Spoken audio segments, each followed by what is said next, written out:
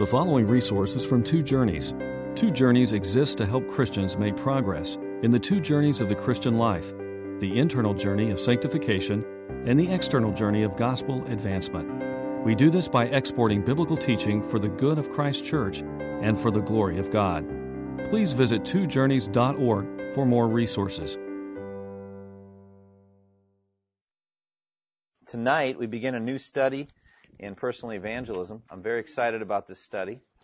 Let me tell you something. Some of the most thrilling times in my life have been centered around personal evangelism.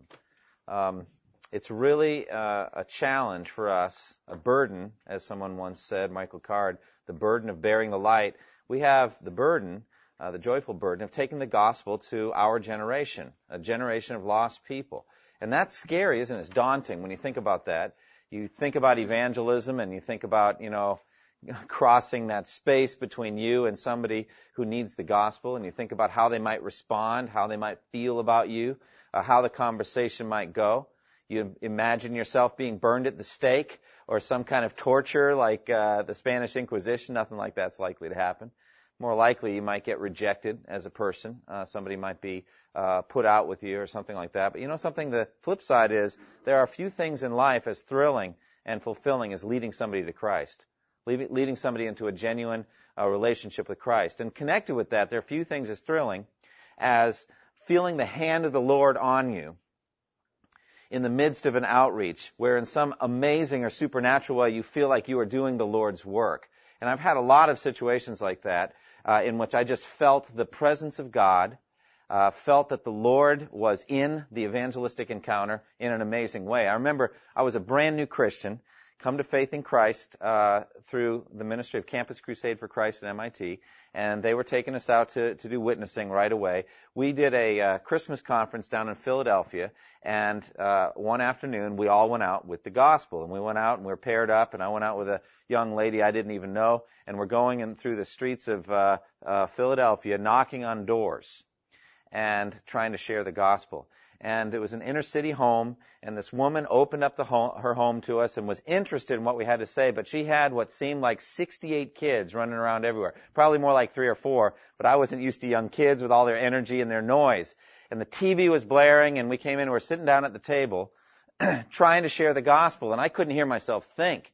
And the young lady was sharing with her because she was a woman, and my job was just to pray. And the kids were like Indians running around. We couldn't get anything done. So I just started to pray.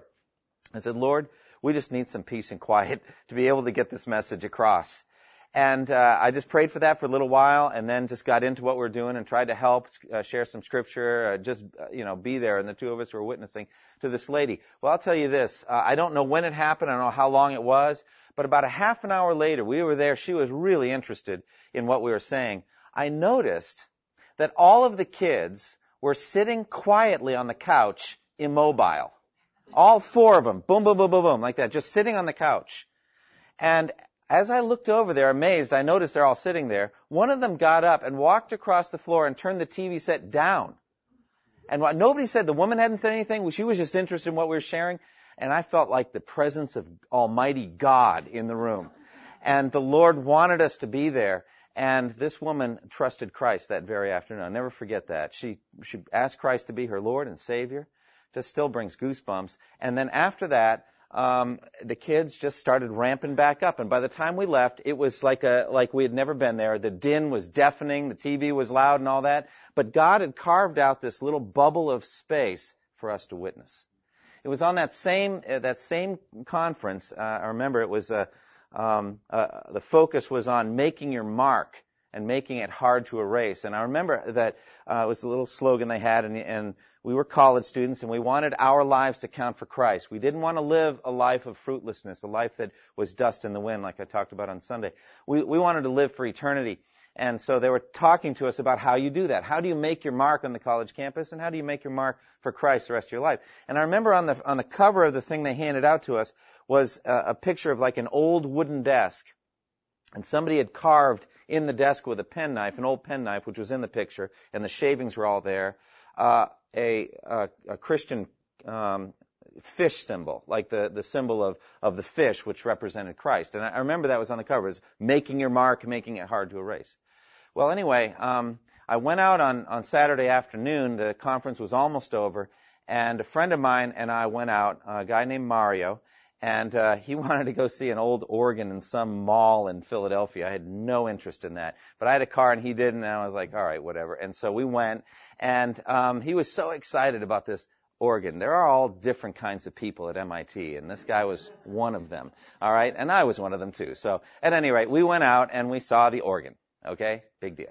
But at any rate, we came out and we're just walking down the street, and there was a street person there, and both of us just felt led to kind of stop and start talking to this guy about the Lord. So we did. We were sharing the gospel with this guy, just, trying to lead him to Christ. And as I looked up, there was a group of about 6 or 8 people just gathered around us, just looking at us in utter amazement.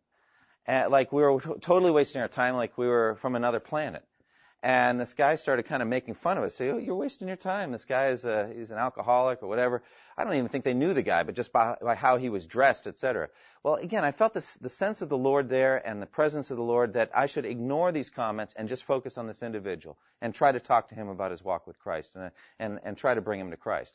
While Mario talked to these folks for a while. Well, we were there another 15 minutes. They moved on toward the end. They were a little bit distant away from me, so I couldn't hear anything they were saying. And I don't really remember what happened with me and the street individual, the street person, but I do know this, and I'll never forget this the rest of my life. Mario and I were walking, away from that, and he looked like he was walking on cloud 9. He was so excited. I said, Mario, why are you all excited? He said, you're not going to believe it. I said, what? He said, these people, you're not going to believe what they said. I said, well, what did they say? Well, as they were walking away, they were being insulting toward us and all that. As they were walking away, they said, well, you guys are really making your mark, aren't you? Well, they had no knowledge of our conference. None at all. They had no way of knowing that that was the theme of our weekend. It was that God was speaking through them to some degree to give us a message of encouragement that we were doing the right thing.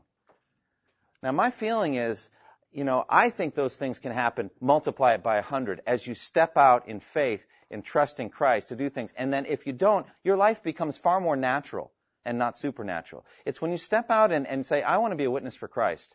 I want to be involved in evangelism. I want to make a stand for Christ. I don't care what it costs me. It doesn't matter if I'm ridiculed. It doesn't matter if somebody rejects me. I want to be involved in evangelism. You're going to start seeing things happen. Could be on an airplane. It could be in your place of work. It could be with a family member who up to a certain point have been really hardened against the gospel, and suddenly they start to show an interest.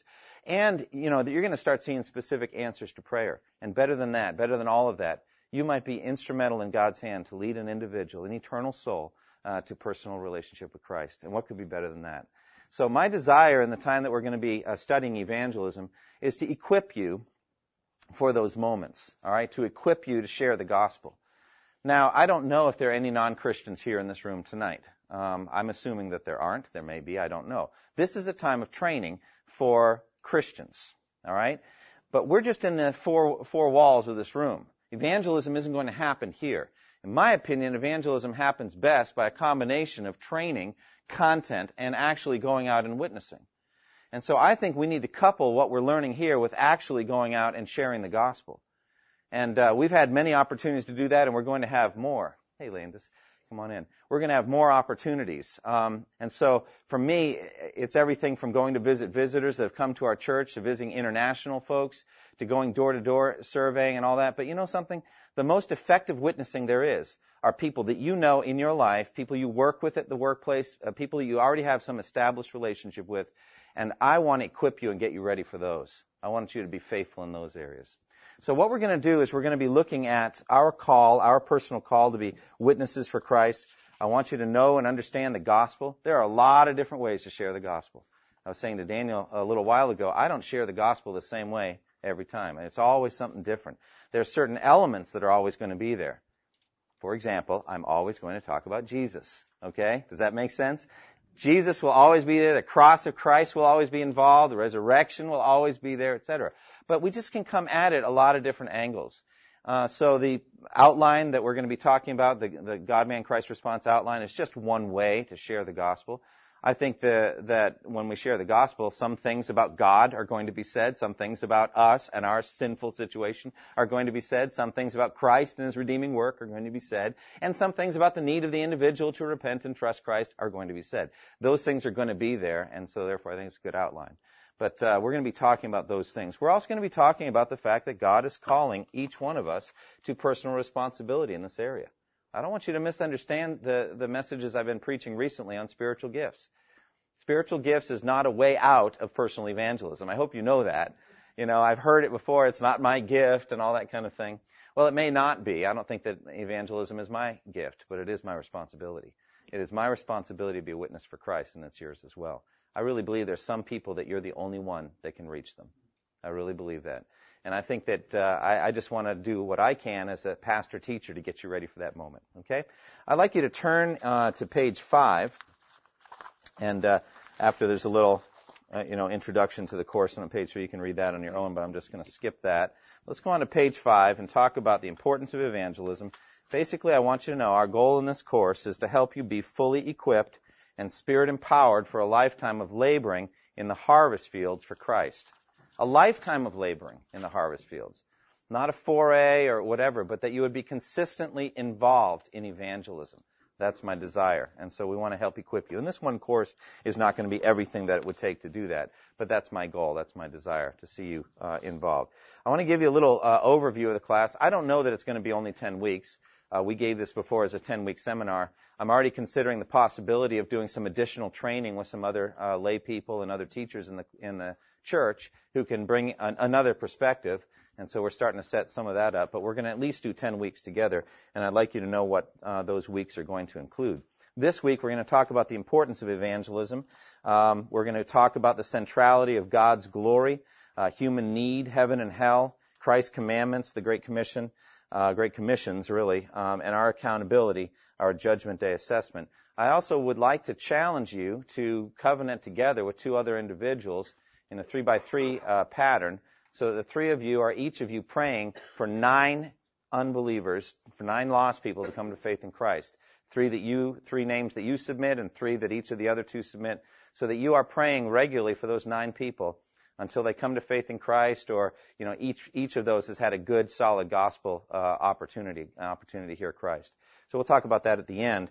But I think that this is a fruitful program and a fruitful way of you holding yourself accountable. At some point, as you're praying for those 9 people, the idea is going to occur to you that, hey, maybe I could witness to one of them, etc. And you can hold each other accountable. We'll talk about that week number 1. Week number 2 is the role of the Holy Spirit in evangelism. We're going to talk about what the Spirit does, how He helps us to overcome fear in evangelism, and some practical steps. We're going to talk about how the Spirit ministers holiness in evangelism, and how we can put on the spiritual armor so that we can be ready for the spiritual battle. We're going to begin looking at an overview of the gospel outline as well. Preparation, presentation, invitation, and God, man, Christ response. That's week 2, next week. Week 3, we're going to talk about what is the gospel. You need to understand the gospel. The gospel is a body of doctrine. And we need to communicate those doctrines in order for somebody to be saved. We know that the Scripture says everyone who calls on the name of the Lord will be saved. But it also says, how can they call on the one they've not believed in? How can they believe in the one of whom they've not heard?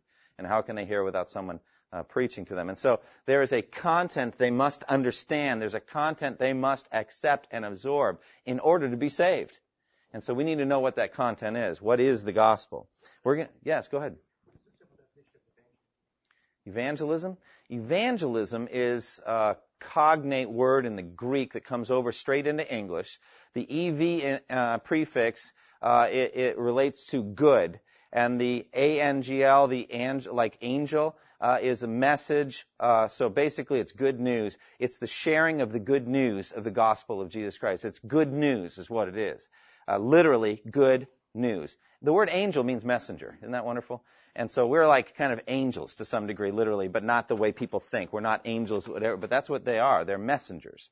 We have been given a message of reconciliation. It is the best news that there is. So evangelism is the sharing of the good news of salvation, of forgiveness of sins through faith in Christ. Very good question. Very good question.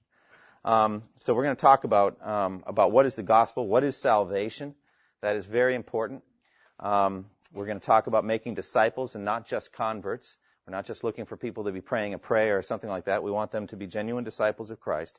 We're talking about regeneration, justification, and true saving faith.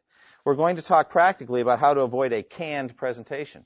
You're saying, well, you're teaching us a canned presentation, aren't you? Well, not really. I'm teaching you a gospel outline that I would like you to keep in your mind.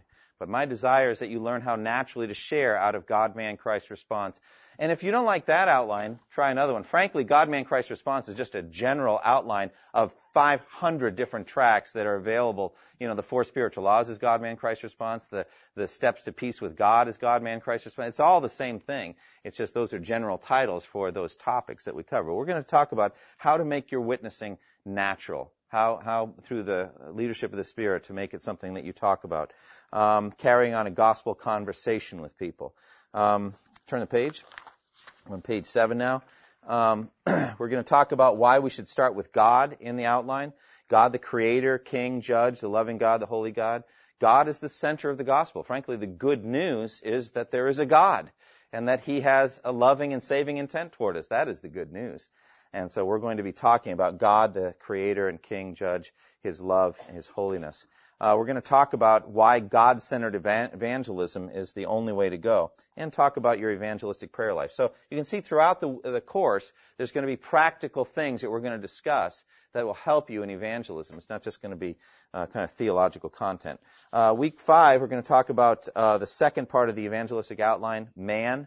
We're going to talk about the ravaging effects of sin, of human inability, how to bring somebody to a sense of their need for a Savior.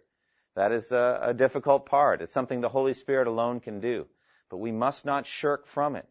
We think about, we have in our men's Bible study in Acts 24, we're going through the book of Acts. In Acts 24, Paul is witnessing to Felix, the governor. And he has a private time with just Felix, just Paul and Felix. And he's discoursing with Felix on the topics of righteousness, self-control, and the judgment to come. Well, wow, what weighty topics. And as Paul is discoursing about that, Felix becomes afraid and says, no more, I'll call for you later. Why does he become afraid? Because he feels guilty for his sin, and he's afraid of the judgment of God, and he stops the proceedings at that point. Well, I'm saying that there cannot be any true evangelism without a true communication of our need for a Savior, without a communication of the fact that we are sinners. And we're going to talk about how to do that and why that's difficult, but how much it needs to be done. We'll talk about human inability and other aspects of man. Week 6, we'll talk about Christ, the centrality of Christ, of His person and works, of the death penalty that's paid. We're going to talk also about spiritual warfare. You know something, one of the things that makes gospel preaching difficulty is that Satan is dead set against it. If you really look at what's going on, you are like a commando team scaling the walls of a fortress and going in to rescue sinners from incarceration, spiritual incarceration. You're going like a SWAT team to rescue them out of a hostage situation. Not that they're there unwillingly. Sinners want to be in Satan's kingdom. But the beauty is that we have been rescued, Colossians 1, from the dominion of darkness and transferred into the kingdom of the Son He loves. Well, we're not done being transferred. Guess what happens then? We get sent back into the dark kingdom to rescue others. That's exciting, but that's what makes it challenging, isn't it? There's spiritual warfare involved. We'll talk about that. Week 8, we'll talk about the invitation. The need for people to, week 7, response. The need for human response, that there must be the twin graces of repentance and faith. Those are two sides of the same coin. And as a matter of fact, in my way of thinking, they really aren't different at all. They are one and the same thing. By the way, I translate Hebrews 11:1. Faith is the assurance of things hoped for and conviction of things not seen. There's the positive aspect of what you yearn for and what you desire, and then there's the negative aspect of conviction of sin. And both of those things are part of true, genuine belief. So there's going to be repentance, there's going to be faith. Those things are essential to salvation. They must happen. We'll talk at that point also about workplace evangelism. Week 8, we'll talk about invitations, invitation system, the sovereignty of God in evangelism and salvation, all kinds of good things. You know something, I'm going to spend the rest of the time talking about what we're going to talk about, and we're not going to talk about it. So we need to keep going. Follow-up and assurance and dealing with tough questions, like why is it taking us so long to get going? All right, turn the page. Our goal is that you would be laborers in the harvest field. The harvest is a spiritual harvest. It's people. Jesus uses that kind of language in Matthew 9. He uses it in John chapter 4. The fields are white for harvest, he says in John 4. He says, ask the Lord of the harvest to send out laborers into his harvest field. In the very next chapter, Matthew 10, he sends them out 2 by 2 to go witnessing. I mean, absolutely, the harvest is souls, human beings. We see how focused Jesus was, totally focused on his mission. Right there in the middle of that paragraph, John 9:3, it says, as long as it is day, we must do the work of him who sent me. Night is coming when no one can work. Doesn't that give you a sense? There comes a point where you can't work anymore. The rhythm of the sunrise and sunset gives you a sense of the ending of your life and the ending of opportunities. You have only so long to do this work. Only so long. And that's true also in relationships. Your life might intersect with somebody just for a short time. And if you've got that openness, you've got to seize the day. You can't put it off. Have you ever had a situation which you felt that God was leading you to witness to somebody and you put it off thinking you'd have another opportunity and you didn't? You know, it doesn't mean that they instantly died the next day in some dramatic car crash or something, but it's just it never happened again. You never had that good a chance again. My feeling is you've got to seize the moments. And Jesus knew that. That's why he's so intense with Nicodemus. You know, he comes and Nicodemus wants to talk about theology, and Jesus says, Nicodemus, let's get to the point. You must be born again. There's an intensity there, a focus, and Jesus had it his whole ministry, John 9:3. So we have to be involved. John 4 says, do you not say, 4 months more and then the harvest? I tell you, open your eyes and look at the fields. They are ripe for harvest. Even now the reaper draws his wages, and even now he harvests the crop for eternal life, so that the sower and the reaper may be glad together. Our goal in this course is to help you be fully equipped and spirit empowered for a lifetime of laboring in the harvest fields for Christ. All right, here we go. Time for our doctrinal instruction. Now, my book is different than your book. Okay? Your book has blanks, and mine doesn't. Okay? Mine has filled in spaces. Okay? So basically, you need to kind of listen. I may remember to stress the words with different intonation, and I may not. You just kind of have to listen. Whenever you do the fill-in-the-blank type, somebody always says, any question? Yes, I have a question. What is it? Well, what's the blank on middle of page 11, halfway down? Listen, don't worry about that. You want to come up, you can look at my outline afterwards or whatever. But I have no problem stopping and telling you what the blanks are. But the point is to help you focus and to listen while we're learning.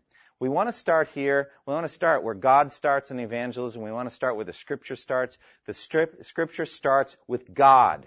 And evangelism must start with this, the centrality of God's glory. And let me share with you my conviction that it does not always start that way. A lot of times you start with the importance of human souls. And I say to you that we must not start there. We've got to start with the centrality of God's glory. In the middle of the page there, it says, it is more important that God be glorified than that human beings be saved. Now that may sound shocking to you, but I think it's absolutely true. I was at the Southern Baptist Convention when Rick Warren was there giving a very passionate appeal to be involved in evangelism, which I thought was very well done. But he began after showing a video of some people, many people that had been baptized at Saddleback, and it was so poignant because he used certain music and seeing them get baptized, coming out of the water in slow motion and seeing their tears, the joy when they're hugging family and friends, and as they've found Christ. Boy, it moved me. But after they showed the video, he came up and he said, can anyone in this auditorium tell me of anything more important than the salvation of a human soul? Well, a friend of mine and I had just been talking about the centrality of God's glory, that God's glory is paramount over everything. But he kept going, Rick Warren kept going like this, saying, can anyone do it? I challenge you to come to the microphone and tell me of anything more important than the salvation of a single human soul. I said, no, I don't have the guts to stand up and say it, But I'm trying to think what he would have said if I had come up and said, the glory of God, my feeling is, well, yes, that. And certainly he would have immediately put it above the list. Well, let's just put it there to begin with, okay? It is above that. Now, the joy is, thankfully, our salvation and God's glory are not at all opposed.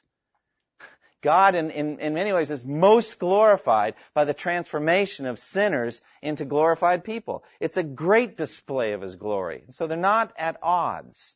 But we're going to begin with the centrality of God's glory.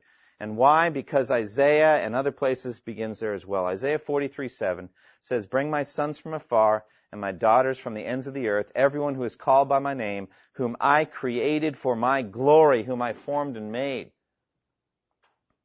Isaiah 48:11, "For my own sake I do this. How can I let myself be defamed? I will not yield my glory to another." Context is the redemptive plan of God. For His own sake He does it. For His own glory He does it. Ezekiel 36:22, "Therefore say to the house of Israel, this is what the sovereign Lord says. It is not for your sake, O house of Israel, that I'm going to do these things, but for the sake of my holy name, which you have profaned among the nations where you have gone." God created all things for the praise of His glory. That's why we exist. And therefore, our redemption, our salvation, is also a display of the glory of God. So we are grateful that they're not in competition. God is glorified greatly by the salvation of sinners through faith in Christ. Ephesians 1:11 through 14 says, "In Him we are also chosen, having been predestined according to the plan of Him who works out everything in conformity with the purpose of His will, in order that we who are the first to hope in Christ might be for the praise of His glory." Do you see that? Might be means might exist, might be redeemed, might be in heaven, might be for the praise of His glory. That's why we are there. "And you also were included in Christ when you heard the words of truth, the gospel of your salvation. Having believed, you are marked in Him with a seal, the promised Holy Spirit, who is a deposit guaranteeing our inheritance until the redemption of those who are God's possession, again, to the praise of His glory." We are going to be praising the glory of God in heaven. More than that, we're going to be suffused with the glory of God. We're going to glow with the glory of God in heaven. There'll be no sun or moon or stars, no need for a lamp, for the glory of God will be its light, and the Lamb will be His lamp. And so we're going to be filled with the glory of God and of the Lamb, and it will be a marvelous thing. There's no competition between salvation and the glory of God. But let's start where the Bible does, with the centrality of God's glory. Therefore, messengers of the gospel are messengers of God's glory. You know, I think meditating on this actually takes the sting out of it. I am basically worshiping God in front of the unbeliever by sharing the gospel. I'm declaring how glorious He is, how marvelous. Why don't you come along with me and magnify the Lord with me? Let's celebrate how great God is. Don't want to do it. Well, I'm going to do it anyway. You know, it just takes the sting off it. Because in effect, we're saying this is a magnificent God who's done this incredible thing.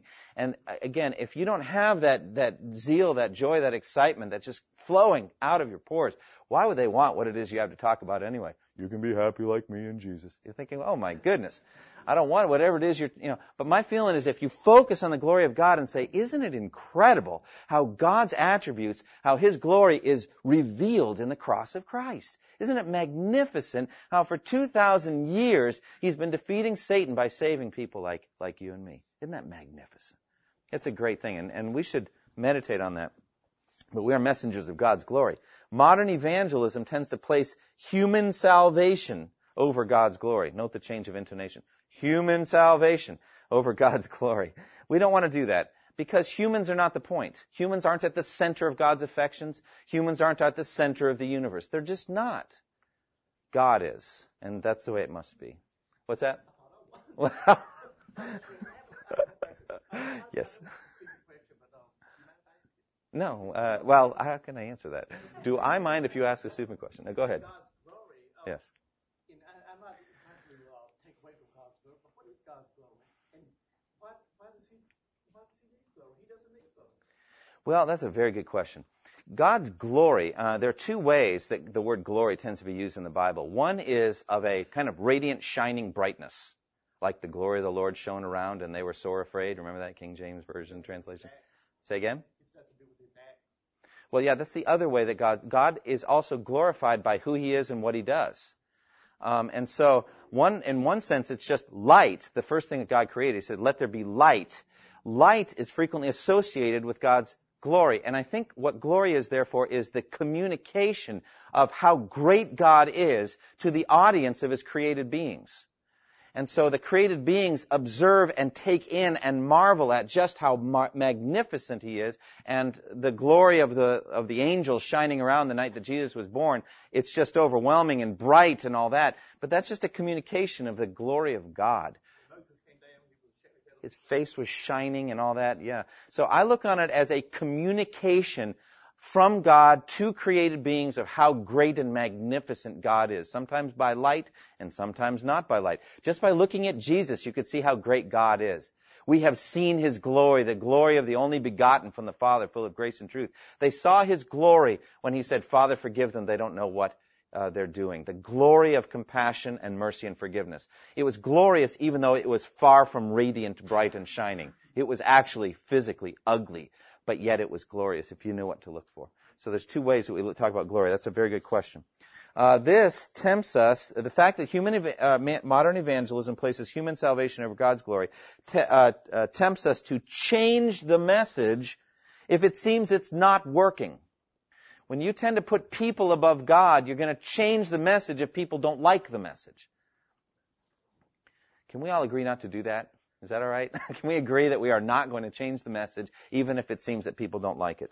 But you know something, all over the world, people more than just like it. They hold on to it and embrace it for their eternal salvation. May not be just the individual you're speaking to that day, but all over the world, people are being saved by this gospel. It is glorious. We must see God as a mighty king. You have to write real small to fit that in. But you already did human salvation, so if you can get that in there, then mighty king. We must see God as a mighty king who has a rightful claim on our lives. That is the gospel. We are proclaiming the kingdom of God. We are proclaiming a God who has a claim on our lives. He is a mighty king, and he makes a claim on our lives. Okay? We must see the gospel message as an amazing offer of forgiveness from a God who has every right to be enraged at persistent rebels such as us. We are representatives of the eternal God, proclaiming a message that will bring glory and honor to God, whether they believe it or not. Isn't that wonderful? It is. The gospel is wonderful even if the person you're talking to doesn't believe it. Isn't that true? God is wonderful even if the person that you're talking to doesn't believe in him. Christ is magnificent even if the person you're talking to rejects him. And so that's a beautiful thing. Other than that, you're going to be seeming like you're kind of pandering to them and begging them and kind of pleading with them in a certain way that wouldn't be appropriate. We are representatives of the eternal God. And we are confident that they will believe because God will be glorified by their faith, and he has decreed that the gospel will be the power of salvation for everyone who believes. Now, I don't say that every single person I share with, I'm confident that they're going to believe. But I am confident that the gospel does not go out in vain, that there's going to be fruit from it. I go out in hope. I go out expecting that God's not going to waste this time. And so that makes it exciting. Now, there are some errors that are removed by keeping God's glory first. First, let's get rid of this one, fear of people. All right? Fear of people. Evangelism is worship. Why should you be afraid? Let's praise God in front of people. We don't need to fear people. Secondly, laziness and neglect of neglect of evangelism is removed by keeping God's glory first. Evangelism is obedience to the king. Why disobey? False motives are removed because evangelism is not for carnal reasons. Why do it for pride? And that can happen. You know, pastors could be tempted with that. They want an ever-increasing church size and all that kind of thing. Or you might want, as some talk about, another notch on your gun belt, you know, bringing somebody to Christ. You could brag about it. No, that's not it. False motives are removed. Fourth, over-preoccupation with results. Evangelism cannot be truly measured, so why count prematurely? Quite frankly, I don't really know the full effect of my life in ministry. I don't know the full effect of the gospel that I have preached. I have preached the gospel far more times than somebody has trusted Christ. But I don't know that those times were wasted. I won't know until eternity. And so let's not count these things prematurely. Fifth, pride over fruitfulness. Evangelism grows only by God, so why boast in yourself? And six, exalting human will over God's will. Evangelism glorifies God's will, so why boast in man? Anyway, these are some errors that are removed from keeping God first, God's glory first. Now let's talk about Christ's commandments and the Great Commissions. Notice that I pluralized the word Great Commission. There's not just one, there's actually many. You could say that there's at least 5. One in each of the Gospels and in the book of Acts. All right? First, we have these two great commandments. Matthew 22, Jesus said, love the Lord your God with all your heart and with all your soul and with all your mind. This is the first and greatest commandment. And the second is like it, love your neighbor as yourself. All the law and the prophets hang on these two commandments. Now, the thing that you need to ask yourself is, how does evangelism help fulfill the two great commandments? What would be an answer to that? How do you see evangelism, what we're talking about tonight, as a fulfillment of the two great commandments? Glorify God by the first part of it, by going out and sending out His message. And the second part is you absolutely love your neighbor if you try to accept Christ. That's right. And all the more if they reject and you patiently pray for them over a long period of time and finally they come to Christ, you're showing incredible love for them. That's great, Ronnie. Anybody else? Yeah. Say again? It's anonymous. It almost means what it's saying. If you evangelize, you go and share the gospel, the Great Commission, you're ordered to go and do. Right, right. Landis, go ahead. Before Jesus went to the Garden of Gethsemane, at least 3 times, I believe, he said, to the effect, if you love me, you will obey. Right. Now, he who does not love me will not obey. So we're loving God, when we obey him and share the gospel. Okay, that's right. We're loving him by obeying, and we're loving our neighbor by sacrificially and willing to put up with any abuse he or she might give us until they finally come to Christ. It really is such a measurement of love to do it. Turn the page if you would. Let me ask this question. It's related to the first one. How does overcoming great difficulties in evangelism show great love?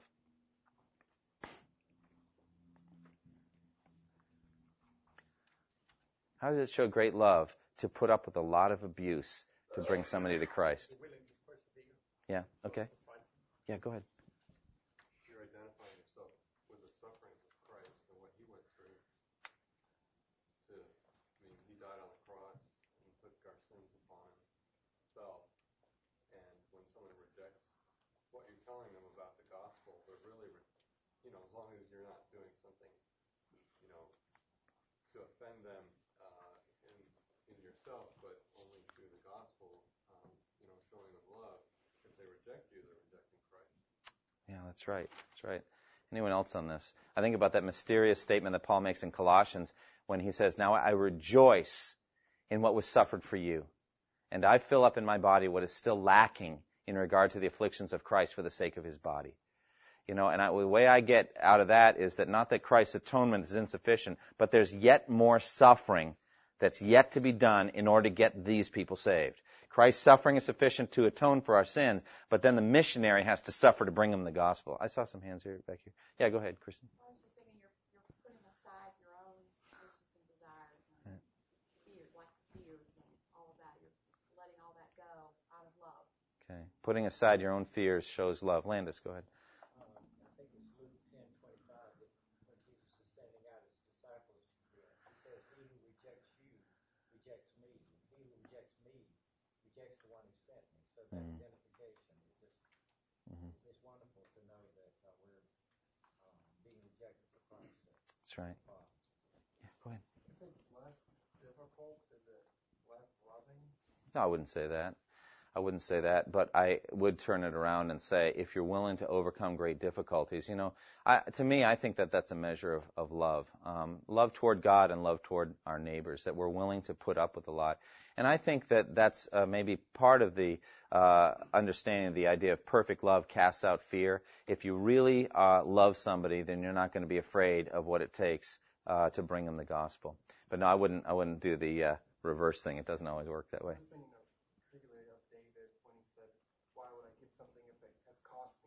Right. It's no sacrifice, and it's not an act of love. It's not great if it's costless. Right, but the whole thing is people are very unpredictable. And before you kind of join the battle, you don't know how you're going to be responded to. Even if they respond as sweetly as a gentle breeze, and then within 15 minutes they're trusting Christ, you didn't know that's how it would go. They might have murdered you. I mean, you have no idea. But so you did venture forth, and so it's based on, I actually think some of the greatest honor and glory to God comes when you witness after a previously difficult time. And you go out some more and do it some more. Yeah, go ahead, Brian. We're told in the Bible that one example of love is one person dying for another, putting the interest of someone else above themselves.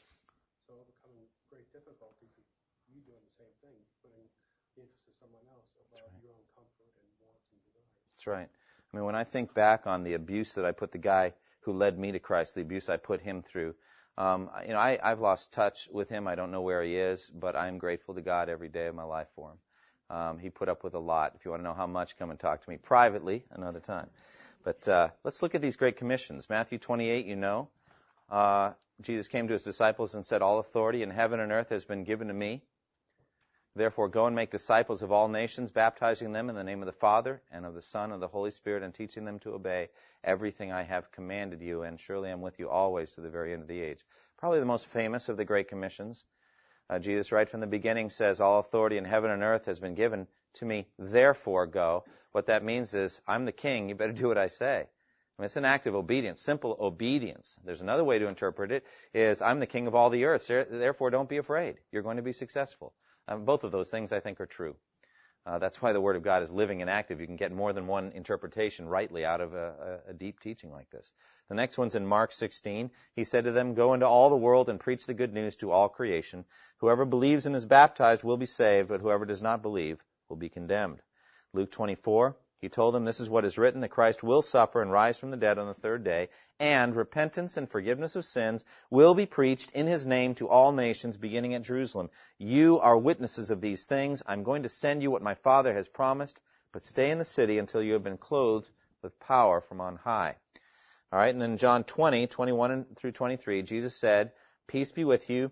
As the Father has sent me, I am sending you." And with that, he breathed on them and said, "Receive the Holy Spirit. If you forgive anyone his sins, they are forgiven. If you do not forgive them, they are not forgiven." That's John's Great Commission. And then Acts 1:8, "You will receive power when the Holy Spirit comes on you, and you'll be my witnesses in Jerusalem, Judea, Samaria, to the ends of the earth." 5 different times the Lord has given us this Great Commission. You notice that in all the Gospels, it's at the end. It's at the end. In the book of Acts, it's at the beginning. These are significant placements of this. It's not just anywhere. And I'm not saying that, if it were in the middle, it'd be any less significant. But I am saying that that's kind of his final words and his final command to the church before he ascended to heaven. All right, the test of love, as Landis already quoted for us so beautifully, "If you love me, you will obey what I command." And then the ministry of reconciliation, 2 Corinthians 5 says, "All this is from God, who reconciled us to himself through Christ and gave us the ministry of reconciliation, that God was reconciling the world to himself in Christ, not counting men's sins against them. And he has committed to us the message of reconciliation. We are therefore Christ's ambassadors, as though God were making his appeal through us." Isn't that magnificent? Just take your pen and circle that. As though God were making his appeal through us. Isn't that a powerful thing? And I have felt that. I really have. By the power of the Spirit, I have felt as though God were pleading through me to an individual. "We therefore implore you," it says, "we beg with you, we plead with you on Christ's behalf, be reconciled to God." Let me just give you a little aside. There are 2 things that I think are difficult for me in evangelism still, even after all these years. One of them is to really do a good job of bringing an individual, by the power of the Spirit, to a healthy, thorough conviction of personal sin. That's tough, so that they really feel it. The second is to get really passionate and beg somebody to come to Christ. With many other words, he warned them and pleaded with them, "Save yourselves from this corrupt generation." Do you see how painful that might be? To leave somebody with a feeling that all is not well if they haven't come to Christ.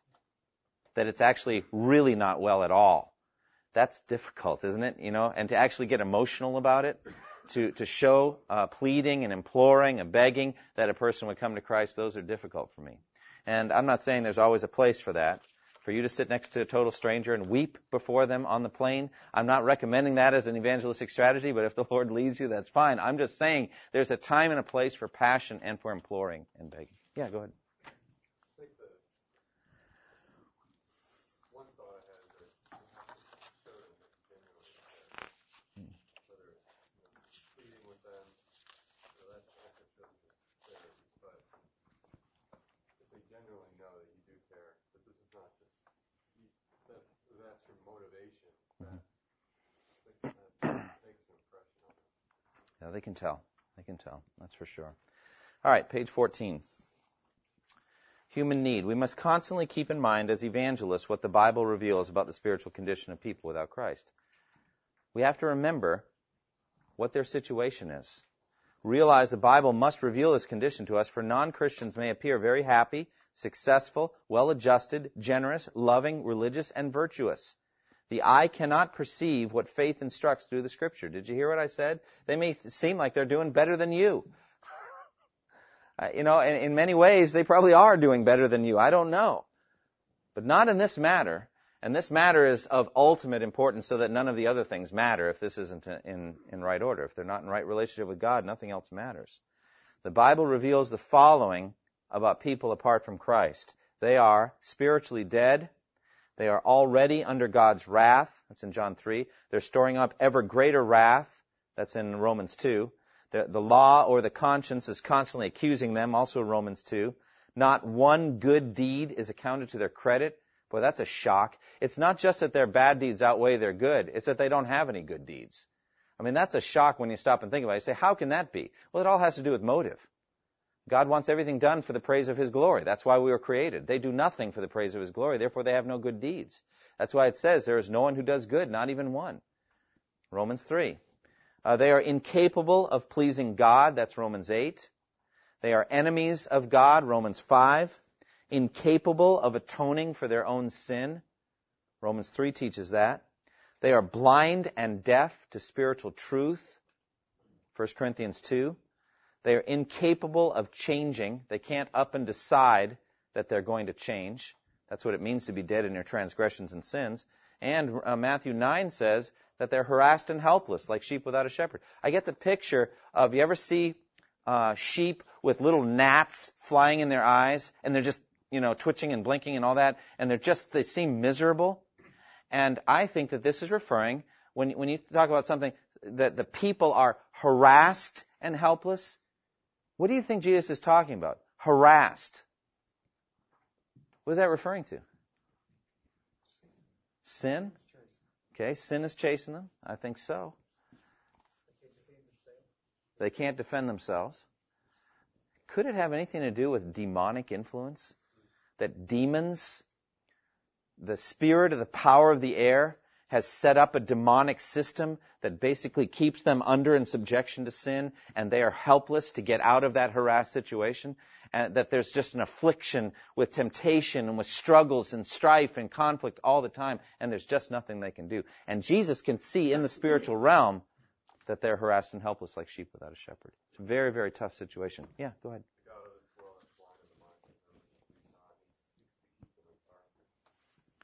Yeah, absolutely, He does. They maintain all these attributes of Him and He's opposite. You mean at the top? Yeah. Happy, successful, well-adjusted, generous, loving, religious, and virtuous? I don't know. It's all a sham, I guess. I don't know what to say. It just looks that way. That's all. God sends rain on the Yeah. I mean, they may be in the sunshine of their lives. They may be going through, they just graduated, or they got a great job, or, everything's looking happy and wonderful for them. Actually, they can continue in that condition an awfully long time. Sometimes it's grace from God to give you miserable and wretched situations if you're not a Christian, to show you your need for Christ. All I'm saying is that each of these 11 statements, and probably some others beside, give a sense of the dire need of human beings apart from Christ. That's their present situation. This is a powerful motivation. Without the gospel of Christ, people will be eternally dead. Eternally lost. Either one you can put in there. Yeah. People that seem so unhappy. Like we have a friend who's very dynamic, he just exults in God's goodness. He just loves the gospel. He just talks about it all the time, constantly, just very excited about the gospel. Mm-hmm. And he's like the in-law of this man who's just so depressed and morose and just morbid all the time. Mm-hmm. And yet he doesn't seem to be interested at all. Why? I mean, it's just I don't really quite understand why somebody wants to live in such unhappiness. No, I don't want what you have. You're too happy. I want to be depressed and sad. I mean, I'll tell you this. I actually think there are some people that's all they have is their misery. And it would actually bother them to have some of it alleviated because then they wouldn't be able to complain as much. I used to do a nursing home ministry, and I would go, and there was this one woman who had MS. And she was one of the most miserable people I've ever met in my life. And we used to go every week. It was a friend of mine and I was just out of college, and we used to go every week and visit this lady. She was in a wheelchair, and I used to try to think of ways to alleviate her suffering.